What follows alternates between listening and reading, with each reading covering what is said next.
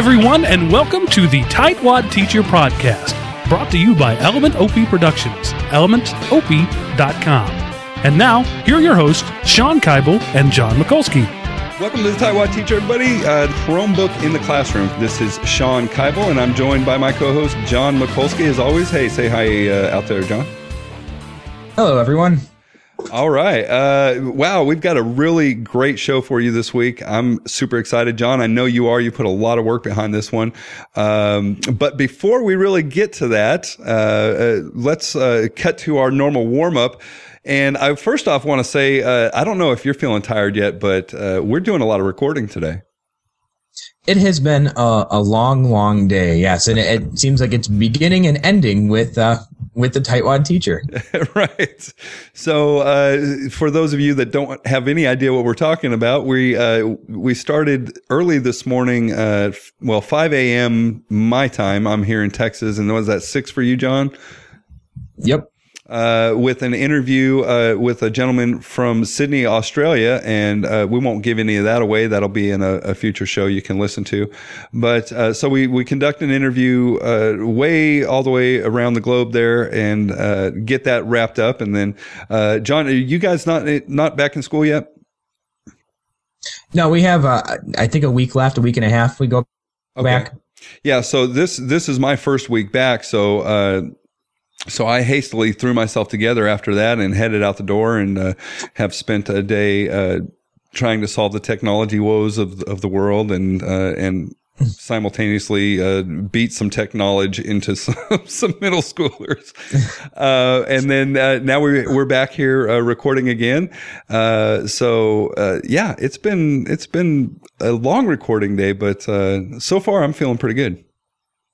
Yeah, well, and the first interview went really well, and I'm really excited about this one.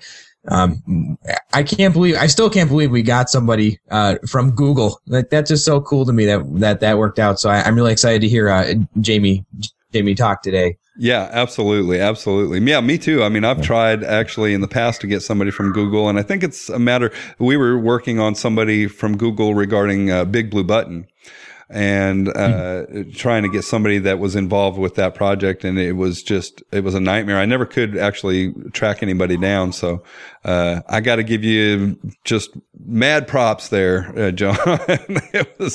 You did a great job. So, yeah, well, I'm looking forward. Oh yeah. So anyway, I gotta share this with you.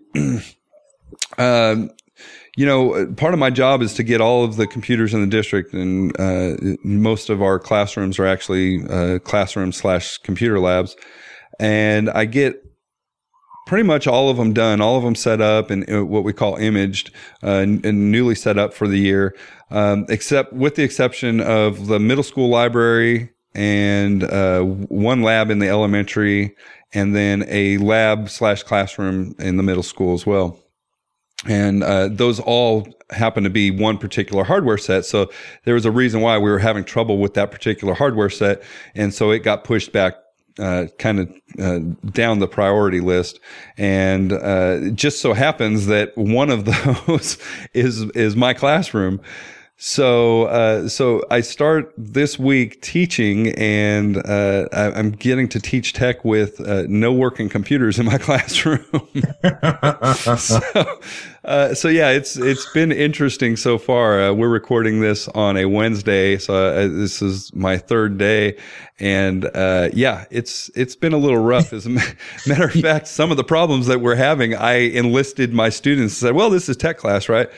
So a big part of what's been taking the problem so long to resolve is I've got about maybe 2/3 of my CD-ROMs in the classroom do not work. This is an old hardware set. And so I had some new CD-ROMs that are in there, fresh in their boxes and everything in storage, and said, I need to get those swapped out. So I enlisted the students today because, what else am I going to teach them, right? So put the kids to work. Yeah. Right. So, I mean, hey, it's tech class, right? So we tore down computers, and I taught them about the major components of the computer, and really tried to get them over. Most people, when if they ever see the internal components of a computer, it's a little intimidating, right? I mean, it just looks like a bunch of wires and circuits and, you don't know what is what unless you have somebody help you out there. So I hope that I erased some stigma there, and these students feel a little bit more comfortable with, it's not so crazy when you go and look inside those machines. Yeah, you're going to get all these angry parent phone calls tomorrow because the kids will have gone home and taken apart all the family machines. Yeah, I can just see that now. They're bringing in parts and Mr. Kaible, what is, can we try this? Is this? And yeah, will this fit in this computer? Yeah, that's a good point. So I guess we'll see. That'll be a good warm up for another show. Right. Yeah, when I come in and there was the angry mob that chased me down. Yeah. So all right, let's cut right to the interview. Now I'm excited to do it, and I know you are too, John. And since you did such a great job tracking this one down, I think maybe best for you to go ahead and bring them on. Sounds good. Today we have Jamie Cassup, who listed his job title as the Senior Education Evangelist for Google. And Jamie, why don't you start off by explaining what exactly a education evangelist does? Don't you want to know why it's a senior position? Okay, a senior evangelist. Oh, you oversee the other evangelists. That's what it is. Right. Even the best evangelists in the world need some management, right? So my title comes from actually one of the first presentations that I did a couple years ago when I was working with universities, and I won't mention the university, but I was doing a presentation, and at the end of the presentation, one of the deans from the colleges came up to me and says, you should change your title from business development manager to evangelist because you sound like a preacher. So I was like, you know what, that probably works, and so. I was, a Google education evangelist for a while, and then I recently got promoted, so I figured I would just add that to the title, and I became the senior education evangelist. So I'm just keeping that title going, I guess. Well, and Google is just all encompassing. I don't think I have to tell you that because I'm sure you see that firsthand. But it seems now more and more as more apps come into play and more devices, and Google's really just everywhere. The connection between Google and education is just that much more established. So what do you see, being the evangelist, what do you see as Google's commitment to education? Yeah, that's a great question. If you think about Google and its origin and where we started out on the university campus. We started with 2 grad students working on a project. And I don't think we've ever lost that sense, that feel that we're an exploratory education, innovation company that looks for opportunities to improve our knowledge. Our mission is to organize the world's information and make it accessible and useful. And so inherent in that language is the ability to learn, the ability to take the information that you currently have, inside your brain and expand on that. So education is something that we've always been committed to, and something that we can continue to be committed to. And so we're excited about not only Google Apps for Education, not only Chromebooks, but what Google Earth can do in a classroom, or how, we can do advanced search so that our students aren't only getting Wikipedia answers. Not that there's anything wrong with that, but that they're actually learning how to do advanced search, that they're learning how to really vet information, really get to the real information that they're looking for. So we've always been educational focused. We've always been dedicated to education. We're excited about the potential of, bringing the world's information to the fingertips of our users. And so that's something that we've always been involved with. I really like that idea that Google has come full circle, and it started on the college campus and now has expanded since then. I like that. How so? How do you see schools using, you talked about Google Apps for Education in particular. What do you see coming from your end? Yeah, and I always like to remind folks that, we talk about Google Apps for Education. I spend the majority of my time working with universities and in the last 3 years working in K-12 with Google Apps for Education. That's where my focus has been. And it's expanded since then in the last, 6 months or so because of other things, and we can get to that. But for the most part, I always like to remind folks that Google Apps is a tool set that we use at Google. We run our company using Google Apps. We run our, it's how we communicate with each other. It's how we collaborate with each other. It's how we build our knowledge. It's how we, it's how we take our thoughts, put them into a document, collaborate on those thoughts, and make them better. So we use these tools in our own environment. And the way teachers are using these same tools is fascinating to me in ways that I never dreamed possible. The way students are using Google Sites, for example, to build their e-portfolio is tremendous. The way teachers are using Google Forms to do pre-assessments and post-assessments for their students. I know of a teacher who actually used Google Forms to do the old "What did you do this past summer?" question. You know, when we used to get that in school.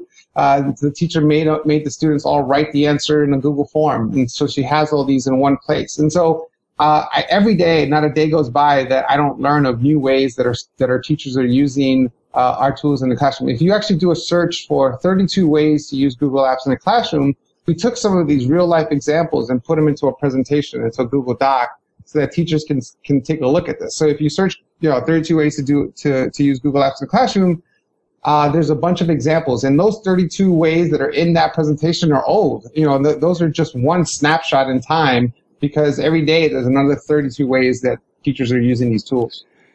I can throw out, and I can speak from experience. I guess right now go ahead, Sean. Well, yeah, I know we can jump in on this bandwagon. We all have big things to talk about. Yeah. Well, and I can say that I'm with a school district that's a Google Apps for Education school district, and we made that move year before last, and it's been amazing to watch just the transformation that's taking place across the district.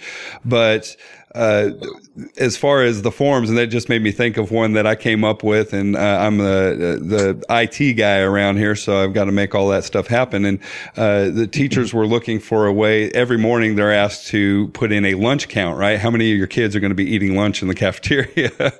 And right. So I came up with the form and did a form, and now the cafeteria sends that out every morning, and the teachers go in and they put in however many head count they've got that are going to be going to lunch, and the cafeteria gets a nice organized count. It's so much more efficient than what it was before. So this is something that's not even student tied, or maybe tied to any lessons or anything like that, but it's something that still makes the administration of the educational process so much easier. Right, and that's what's fascinating about the tool set, is that you can use. Let's look at Google Forms, because that seems to be a very popular tool in K-12. You look at Google Forms, and you can use that to do everything from administer things like you just mentioned in your lunch menu. You can just run administration type of functionality, or as a teacher, because teachers get all the time here, you should bring technology to education. You should bring technology into education.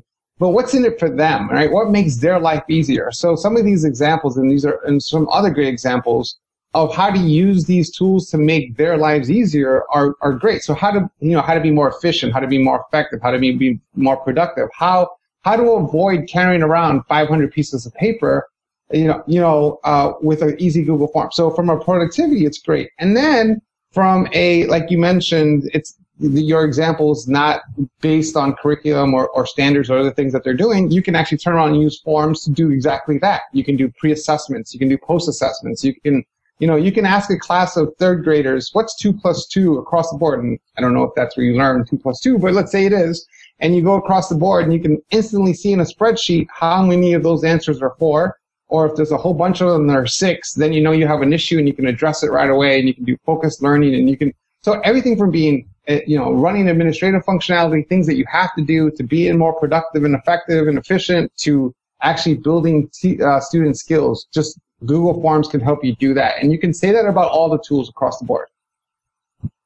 Yeah, and I always say as a teacher who uses a lot of these tools, you don't use them for the sake of using them. And I think that's what's so great about Google Apps, is that they are so versatile. But let me ask you, how do you get to that point? Because lots of times people, especially if they're unfamiliar, and I'll say myself, like, this is actually this is my inaugural try at Google Hangouts. I've never done this before, and it was a little intimidating at first, and there's a little bit of a learning curve. So now look at a teacher who maybe doesn't have as much experience with some other things and doesn't have as much comfort.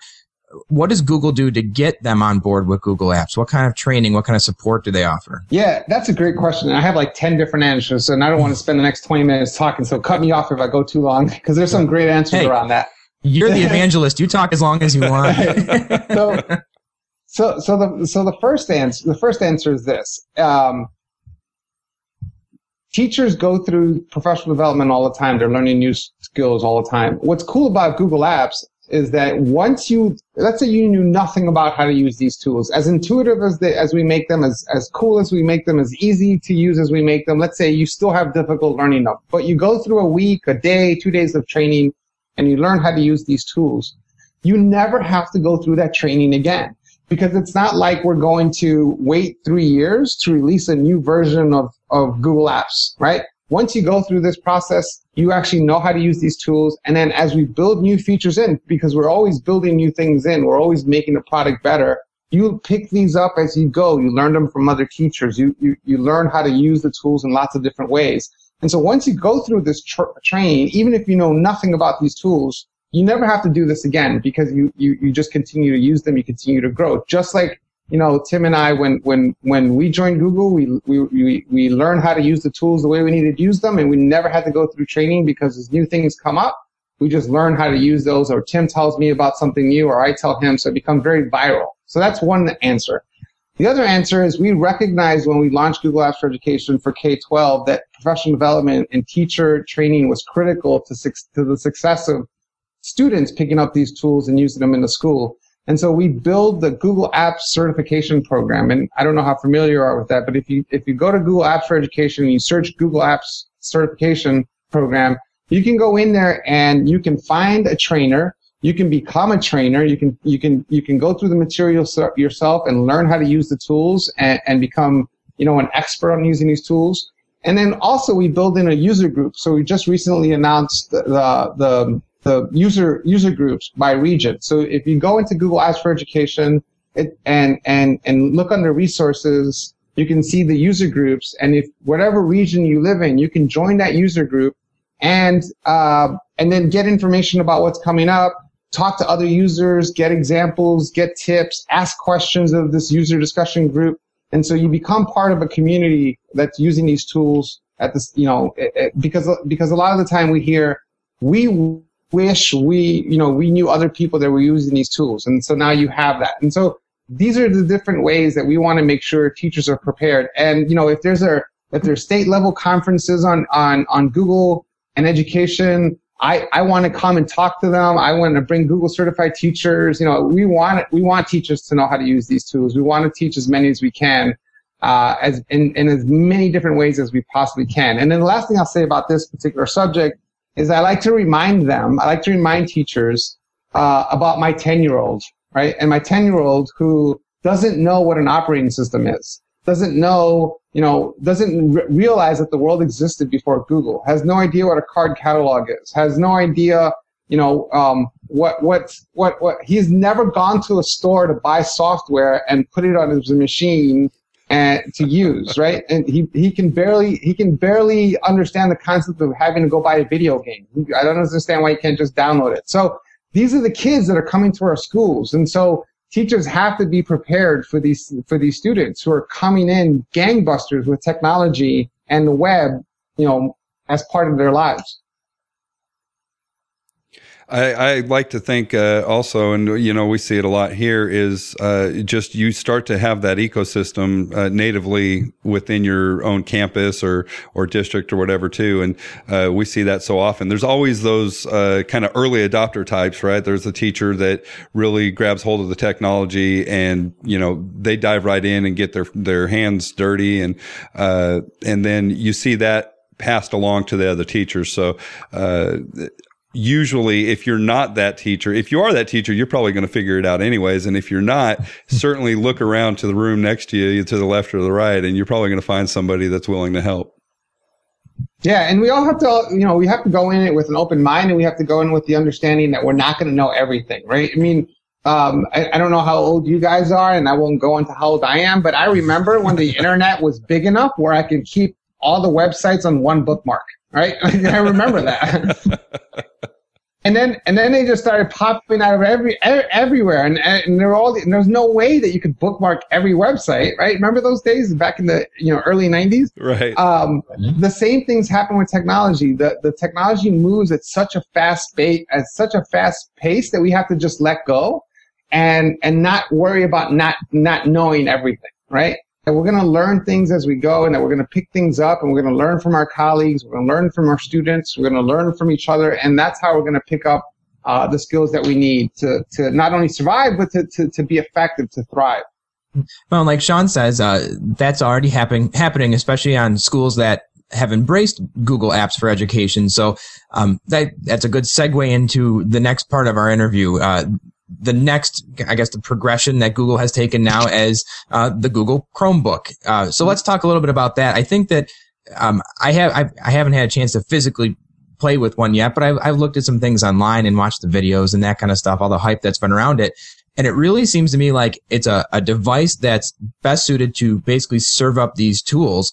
And I think that's a great idea. We actually just had an interview this morning that we did, and it was talking with a teacher in Australia who has moved everything to a Linux environment. And the argument that I always have with talking about operating systems, like you said, your 10-year-old doesn't even know what an operating system is anymore. You really don't need to know what an operating system is because everything's cloud-based. It doesn't matter if you're on a Windows machine or a Mac machine or a Linux machine. It's all there. And I think that in my eyes, Chromebook gets right to the heart of that. It doesn't matter what you're using. It's more a device to serve up those tools. Is that kind of right? Am I onto something there? Yeah, absolutely. So, when we think about, when you end up, when you use a laptop or a traditional computer and you go through the process of logging in and signing up, and you do this whole thing, and you open up your browser and you get to the website that you want, and you're upset because you've already gone through your cup of coffee waiting for all that to happen. So you have to go back and get another cup of coffee.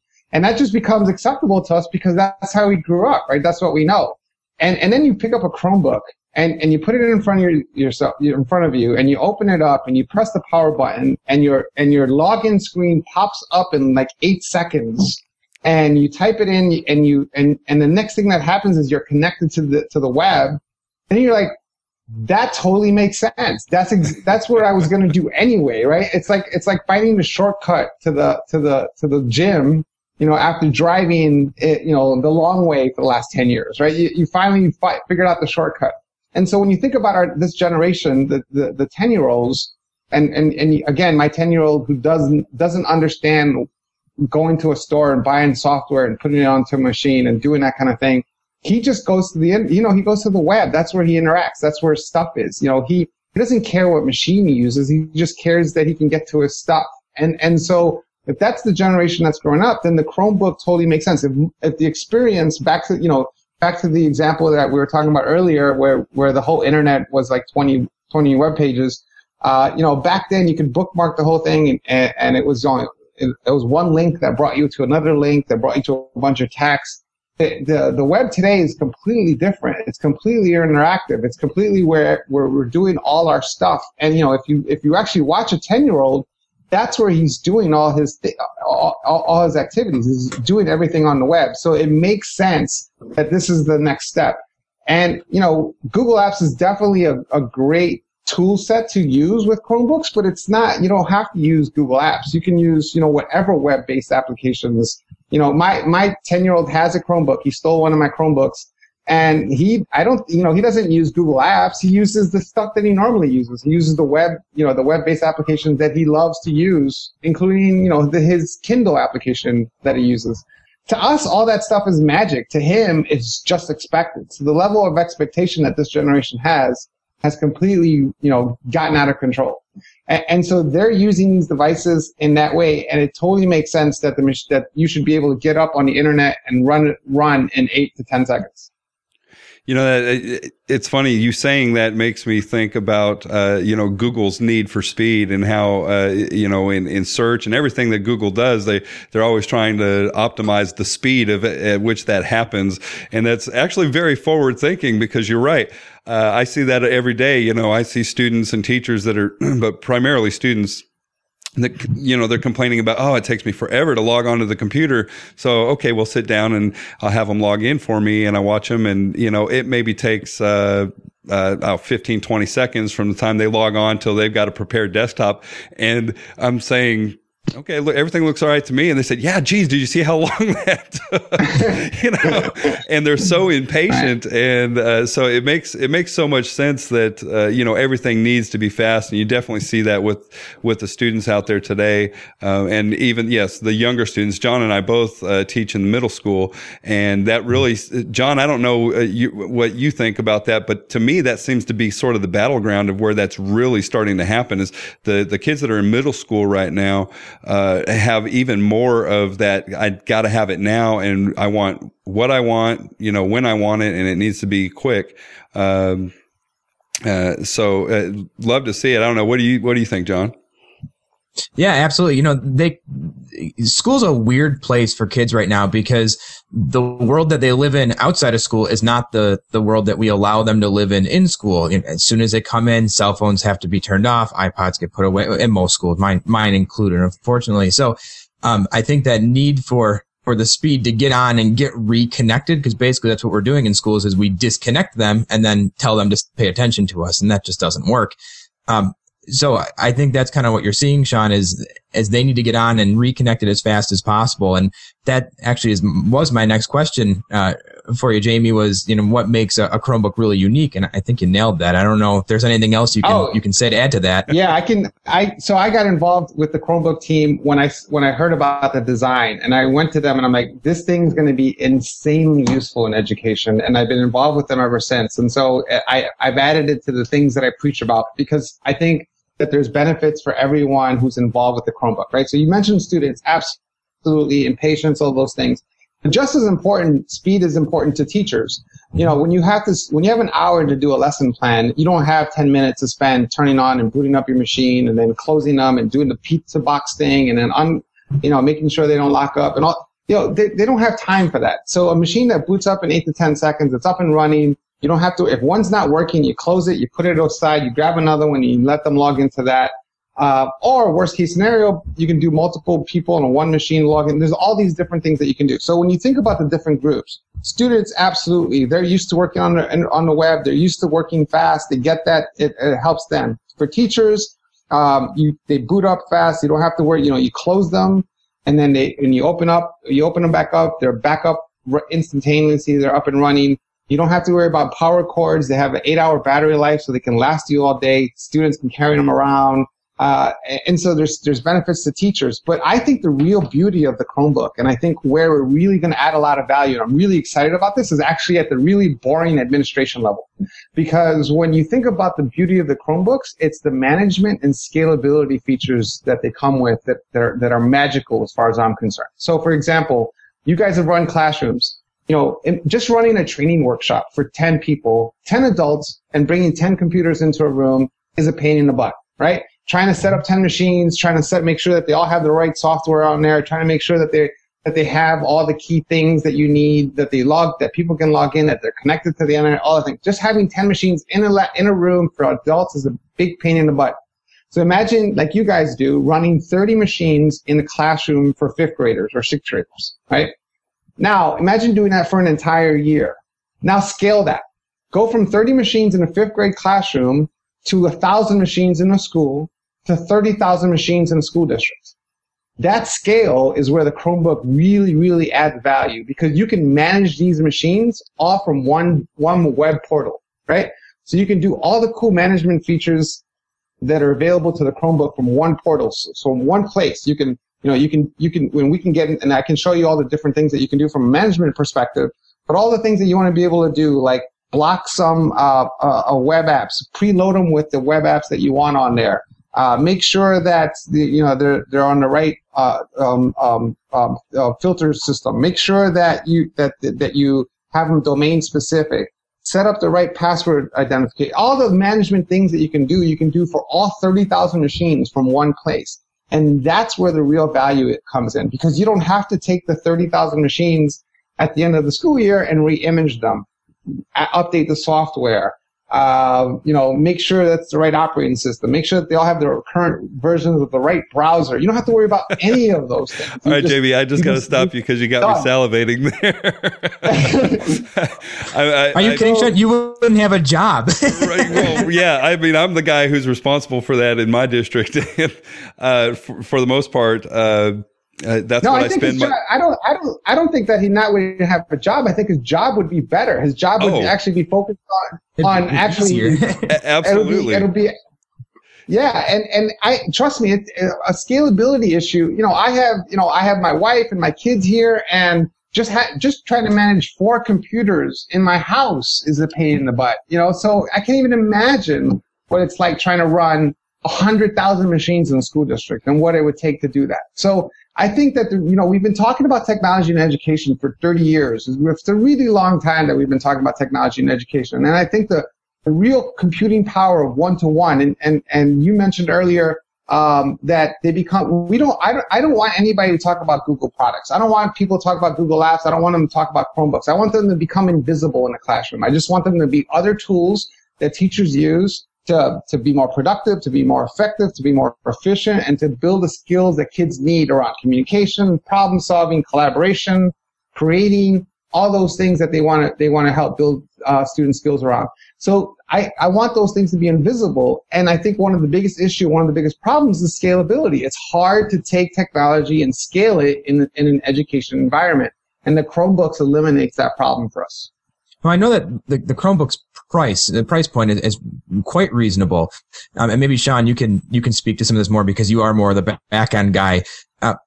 Are there hidden costs though in terms of back end hardware or support or that kind of thing? Because I don't, I'm the teacher, I'm kind of the end user, so I just know that it comes in my room and it works, and I don't really know what that mysterious closet down the hall with all the wires in it does. I just know that it's important, and my day's ruined if it doesn't work. What kind of back end support do you need to say roll out 1,000 Chromebooks? Yeah, now I sell like I'm going to be selling knives or something. But I try to do this in a way that makes sense because you're right. At the end of the day, it's about money and it costs something. So you got to know what you're getting for what you're paying for. And it absolutely is a great question because I think the opposite is true. I think when you think about, if you go and look at a netbook and it costs you $500, you think you're going to compare a $500 netbook to a Chromebook that, for our subscription model costs you $20 a month for Wi-Fi or $23 a month for the Wi-Fi 3G model. And that for a 3-year subscription, that costs you $720. And so as a school official, you look at the $500 version versus the $720 version. But what you don't get is the hidden cost of that $500 netbook. You don't get the hidden cost of the software you have to download. You don't get the hidden cost of the way you have to manage these and the malware and virus protection that you have to add to them, and the cost associated to doing the re-imaging and the software upgrades and all the man hours that you have to put into those machines. For us, $720 for 3 years. For the Wi-Fi version, everything comes. You have 3 years of support. You have a 3-year warranty on them. There are no additional costs. You can, in fact, you can just pay for everything up front if that's what you want to do. So everything is there for you up front. No hidden costs, nothing to worry about. All the support that you need, a warranty for 3 years, and that's the education price that we have for Wi-Fi versions. For Wi-Fi 3G versions, they're $23 a month. So everything's up front for us. John, I can jump in here and give you one example, I think, of what you may have been going for. And we didn't have to go to Chromebooks to realize that it was going to the Google Apps for Education. And it was something that we were totally okay with. But when we made the move to Google Apps for Education, and we're 1-to-1, we actually have more computers in our district than we do students. So we're heavy on technology. And as soon as we had all of the students and teachers jump on our network and all of a sudden they were operating in Google Docs, we took a huge bandwidth hit. And so we made the extra investment in bandwidth. But I would say that if you're a district looking to make a big move like this into Google Apps for Education, the Chromebook, I'm sure would fall right into that as well. If you're making a big jump, and it's really not, I don't want to say it like it's it's a hit against Google, because it's really any time you're looking to expand your use of the cloud, you're going to have a bunch more users on the internet. You need to keep that in mind. We had to double our bandwidth. And so I think, like a lot of schools out there, is they're realizing that they're having to put some pretty good money into making sure they have enough bandwidth to have all these tools available to them all the time. We, being out in a small rural area, get our internet over wireless. And so we actually added a second carrier because we were finding that our primary carrier was not reliable enough when you literally had classes reliant on being connected and being able to open up their, the paper that they wrote yesterday or whatever, in Google Docs. So, we went with the second carrier. So we had some redundancy there, and, also doubling the bandwidth. So, that's certainly a cost that if you're not at that level yet, you certainly want to keep in mind. Yeah, absolutely. There's definitely, you want to make sure you have the right bandwidth. I when I do my presentations, I always like to point out the rural areas. I like to say rural is the new urban. We have to make sure that we're paying attention to what's going on in rural areas, and that they have the right connectivity, and they have they have the right speeds for what they need. We try to minimize as much bandwidth as we could possibly minimize on our end by, without getting into the technology of it. By caching a lot of the local data and those types of things. So it's not like it's, pure Wi-Fi all the time. And absolutely, the more technology you use in your school system, no matter what you use, the more bandwidth you're going to use, because we are all living in the cloud. That's where it makes sense to keep all our data. But again, to your point, how do you weigh that versus having 30,000 machines inside a school system, or let's say 3,000 machines inside a school system, and keeping everything local? What is the server cost for that? How do you connect all that together? I mean, no matter what, there's always going to be costs.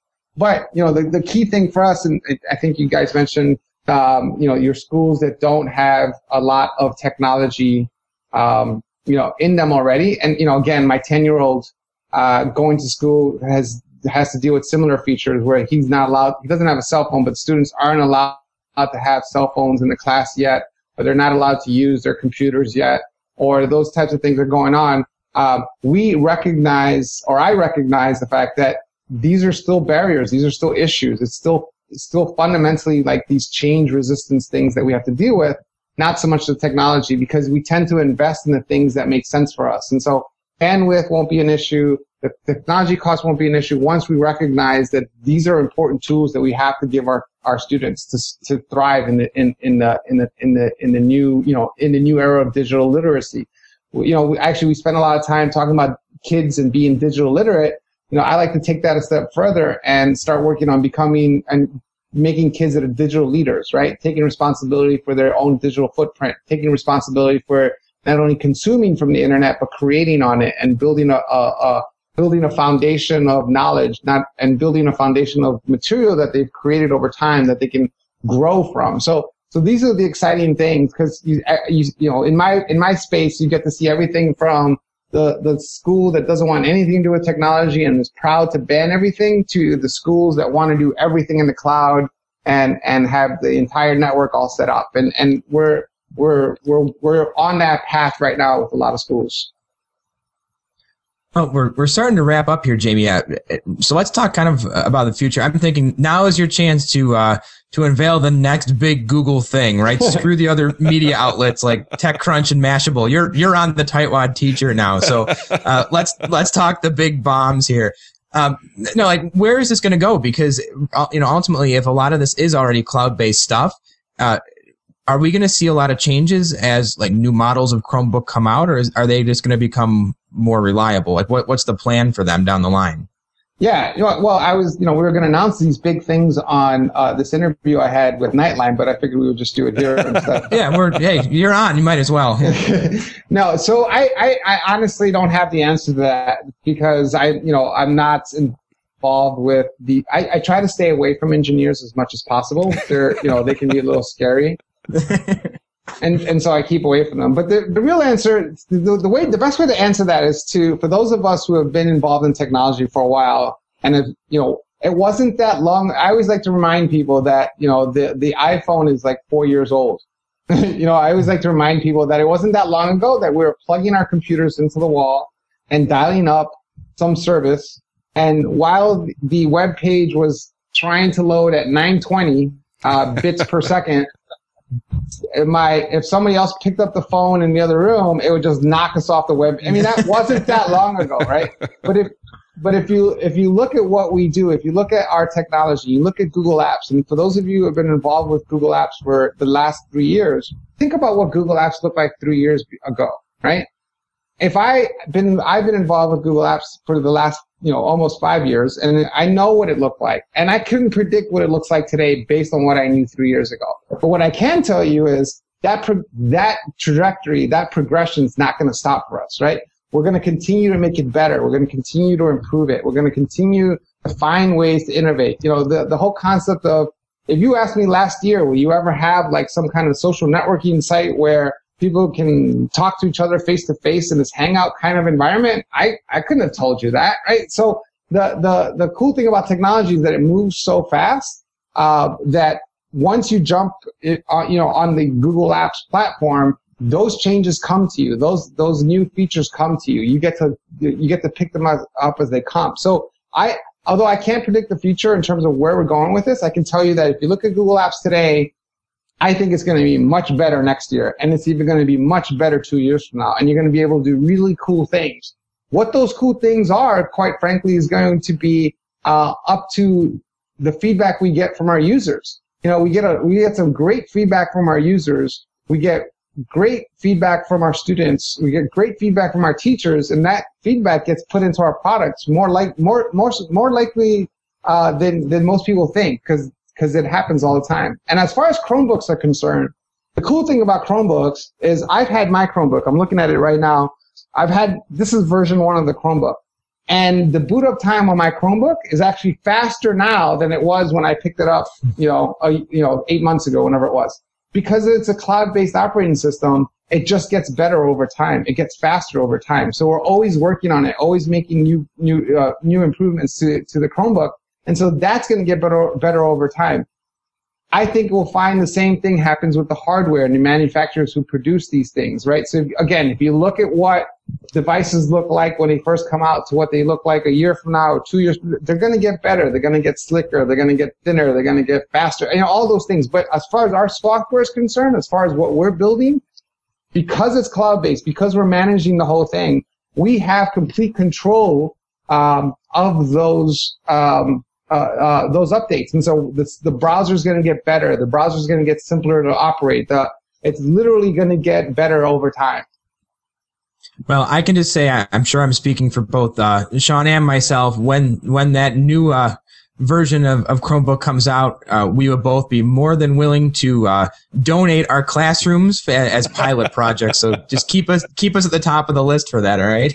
Yeah, absolutely. And I always like to offer, since both you guys are teachers, I have lots of family who are teachers. My ex-wife is a teacher. I teach graduate classes at ASU. If you guys are using Google Apps and if you want to use either Hangout or we can use Google Video, if you ever want me to come talk to students or if you had, doing a special guest lecture or something, I'm more than willing to do that. Just hit me up on Gmail and I'd be glad to do it. I might take you up on that. That'd be great, Jamie. Yeah, that would be awesome. Absolutely. Yeah, I had a female student today, and I actually had them. They don't know it, but I was kind of enslaving them with some of my work, and had the students taking computers apart today, and they loved it. They thought it was great. But I had one female student who particularly really surprised me, and she was just tearing the thing apart. And I didn't really need to help her at all. She just kind of intuitively knew what to do. And so sometimes you see that student, okay, you need to be in technology someday. So I was asking her about that, and thought, it'd be neat to have that kind of career day thing where you have people come in. And I think most people think of either like the real hardcore geek or the super engineer kind of brain, those people that are a little bit different. That's what they think of when they think about working in technology. And it's really not like that anymore. I mean, certainly you have to have those people who are really behind the scenes making all the servers tick. But there's so many more jobs now that have nothing to do with that. Yours is one of those. I like to walk into a class, because I go talk, I was born and raised in Hell's Kitchen, New York, and grew up in New York City. And so, I have that urban experience. And so anytime a teacher wants me to come in and talk to students, I do it. And I go talk to kids. I always start with, how many of you want to be software engineers? And nobody in the class raises their hand. And then I explain what a software engineer is. I talk to them about what they want, what's involved. And then I throw in a little bit, well, this is what it's like to work at Google, and this is what we do. And then at the end of the class, I ask, how many of you want to be engineers now? And every kid in the class raises their hand. So through that effort, if we can get a couple more students interested in engineering and STEM in general, I'm happy about that. Awesome. All right. Is that it, John? We're going to wrap this thing down now? Yeah, Jamie, thank you for coming on. I'm going to probably walk upstairs now and try to convince my wife to let me buy a Chromebook and then email my principal and do the same. So there's going to be a lot of people who are very angry at you, but I'm looking forward. Let me know if you need me to talk to your principal. I can be persuasive sometimes. Oh man, if I got you on a hangout with her, her head would explode. She wouldn't know what's happening. All right. Well, it's great meeting you guys. I appreciate your time. Jamie, thank you. Senior education evangelist for Google, right? Yes, absolutely. Thanks. All right. Thank you so much. What a great guy for that, right? I mean, one, you can't go wrong. Anytime you can get a New Yorker, and I know you're up that way too, John, but they are masters of speaking. I mean, we're a little slower down here in the South. We like to kind of draw everything out and a little more metered, I guess. But he just went on, and it was all good. Yeah, and he sounded so knowledgeable, and I really, really wanted to ask him at the beginning. I was kind of going through beforehand what I wanted to ask him because it's a guy from Google. That's like a rock star in my world. Yeah. And I just wanted to ask him. I just wanted to say, like, how cool is it at Google? Like, I just picture swing sets and monkey bars and that kind of stuff. But he started talking, and I thought, I can't ask him a stupid question like that. Like, I had to up my own ante there a little bit when he got going. Right, and it's the same way because I was sitting there thinking about it. You're talking with him, and he did a great job of. I don't want to say sounding like, I'm sure he is, but he comes across as just kind of the every guy, right? And he's real passionate about education, so we love him for that.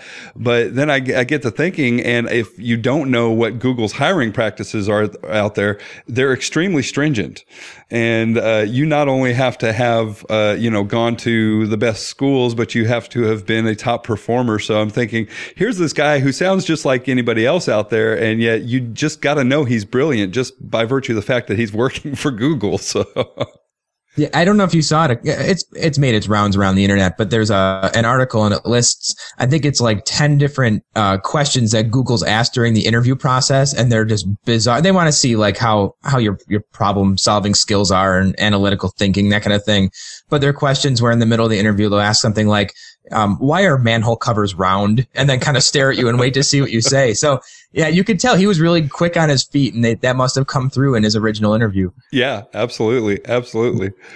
All right. Well, one, I want to give you a pat on the back, John, because just for setting that up and lining that up, and we were very fortunate that we didn't have to struggle too much scheduling wise either. So thanks for that. Yeah, it went well. So let's go ahead and let's just dive right into our tips of the week this week. And I'm going to start off, and really I'm going to start and end because I'm the one that has one this week. No. Not always the case, but and I listed it under tech tip, but it's really I think more of a teacher tip. And the website is I don't even know how to say it. It's PHET. So PHET, maybe? PHET? PHET. It's phet.colorado.edu. And what this site is, it's basically has interactive simulations right there online. And these simulations are brought to you by the University of Colorado at Boulder. And I've been playing around with it a little bit, and they're served up via Java, and you can click onto these things, and they instantly give you these really cool simulations, and they revolve around all of the kind of sciences for the most part. So physics and chemistry, biology, earth sciences. They have some math stuff in there, and it goes on and on. And these interactive simulations are for all levels. So they go not only K through 12, but even into the upper level college material. And you can also go on there and you can filter this stuff either by subject matter, or you can filter it by grade level, which I think is really nice. So you can go in and say, I want to look at, a simulation where it shows the fire under the pot and the water in the pot, and the little molecules of water are bubbling faster and faster. And it has simulations that really give a good visual depiction of what's going on there. So you can do that, and you can say, I want just elementary school level what am I thinking? Simulations. I want to go and browse through those, and you can. Or for people like John and me, we can pull up one for middle school, or high school, and so on and so forth. So it's just really cool. People out there have made these, and I've got to imagine a lot of college students are probably behind this. But also there is a community there. There's also a community of, looks like teachers that have put in additional material. So there's kind of like lesson plans, and not so much lesson plans, but kind of projects and things like that. So mostly science-based, but if you're looking for anything like that, or even if you don't really focus on science, you may want to just peruse it and take a look, because there's a lot of interesting information there. Yes, yeah, I saw you put that in the show notes, and I immediately tuned it out because I'm an English guy, so it doesn't mean too much to me. But I'm looking at it now, and just from what I've seen in my building and what happens, it seems like these little animations actually probably coincide really, or go along really nicely with some of the activities teachers already do. Like, I know every year I see the science teachers pulling the kids out in the hall, and they open up the Slinky, and they move the Slinky back and forth to demonstrate, I don't know, waves or frequency or something. Right. But they have an animation. They have an animation for that. So it seems like a great site that teachers could go to as almost as supplemental information, supplemental material on something they already do. Or a better visual depiction of something they already do. Yeah, absolutely. I would say, especially with sciences, right? All that hands-on stuff, at least to me, always seemed more valuable, right? Anytime you can get the students actually doing those things. But, you also have limitations as far as, maybe materials that are available to you, space considerations, and time considerations as far as how much of that stuff you can actually do. So this is another thing, I guess, just to add to the toolbox, where maybe if you'd like to cover some things that are in there that you can't for one reason or another, it's there. Or maybe even just for review purposes. Students out there all kind of learn differently, and some may not do as well in the hands-on side of things, or maybe they're not as interested, but maybe if they can curl up with a nice little laptop and watch these things on the screen, I certainly know of some students that might do better there as well. So certainly something to add to your toolbox out there, particularly you science teachers. Good resource. Yeah. So is it time to get to the ever-expanding list of ways to contact us? Right. I think you're right. Let's start off with, as always, the website. The website is the place that you really need to go. Primary way to, follow the show, get all the information that you need, including, things like the show notes and any of the links that we might have, put up while we were in here. That brings up a point, John. Our guest wanted us to include his contact information. Did you get that down? Yeah, you can follow him, Jamie Cassup. You can follow him on Twitter. It's at jcassup, JCASAP. And I believe he also said that he's on Google Plus as well, and you can follow him by searching his name. All right. Awesome. Yeah, I wanted to get that in before I forgot. I know we told him we didn't get it into the interview, and told him that we would go ahead and make sure that information got into the show. So there you've got it there. Of course, if you are wanting just a nice little link that you can click on or something like that, certainly go to our website. It'll be there in the show notes for this episode. So elementop.com. You can email us at tightwadteacher@elementop.com.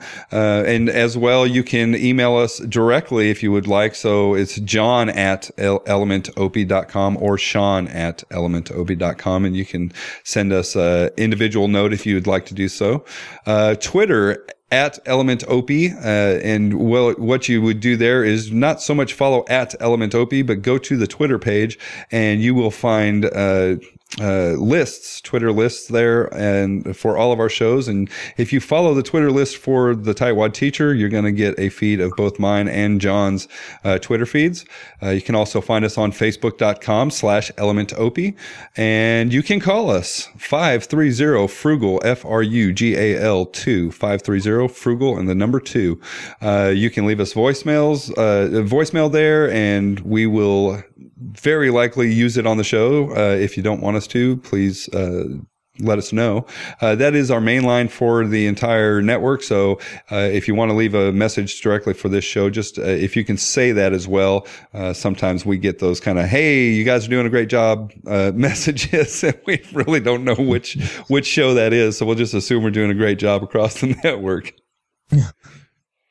So that's it. So John, wow, that was really a great show. I was excited about it, and it went off pretty well. Yeah, I thought it might be a shot in the dark when I first started trying to track down people from Google, but they were very responsive. And just to wrap up, like you said, Jamie obviously was very dedicated to the cause, the education cause, and that definitely came through. So yeah, great show today. Yeah, I'm willing to say great. I always say good. This is actually great in this time.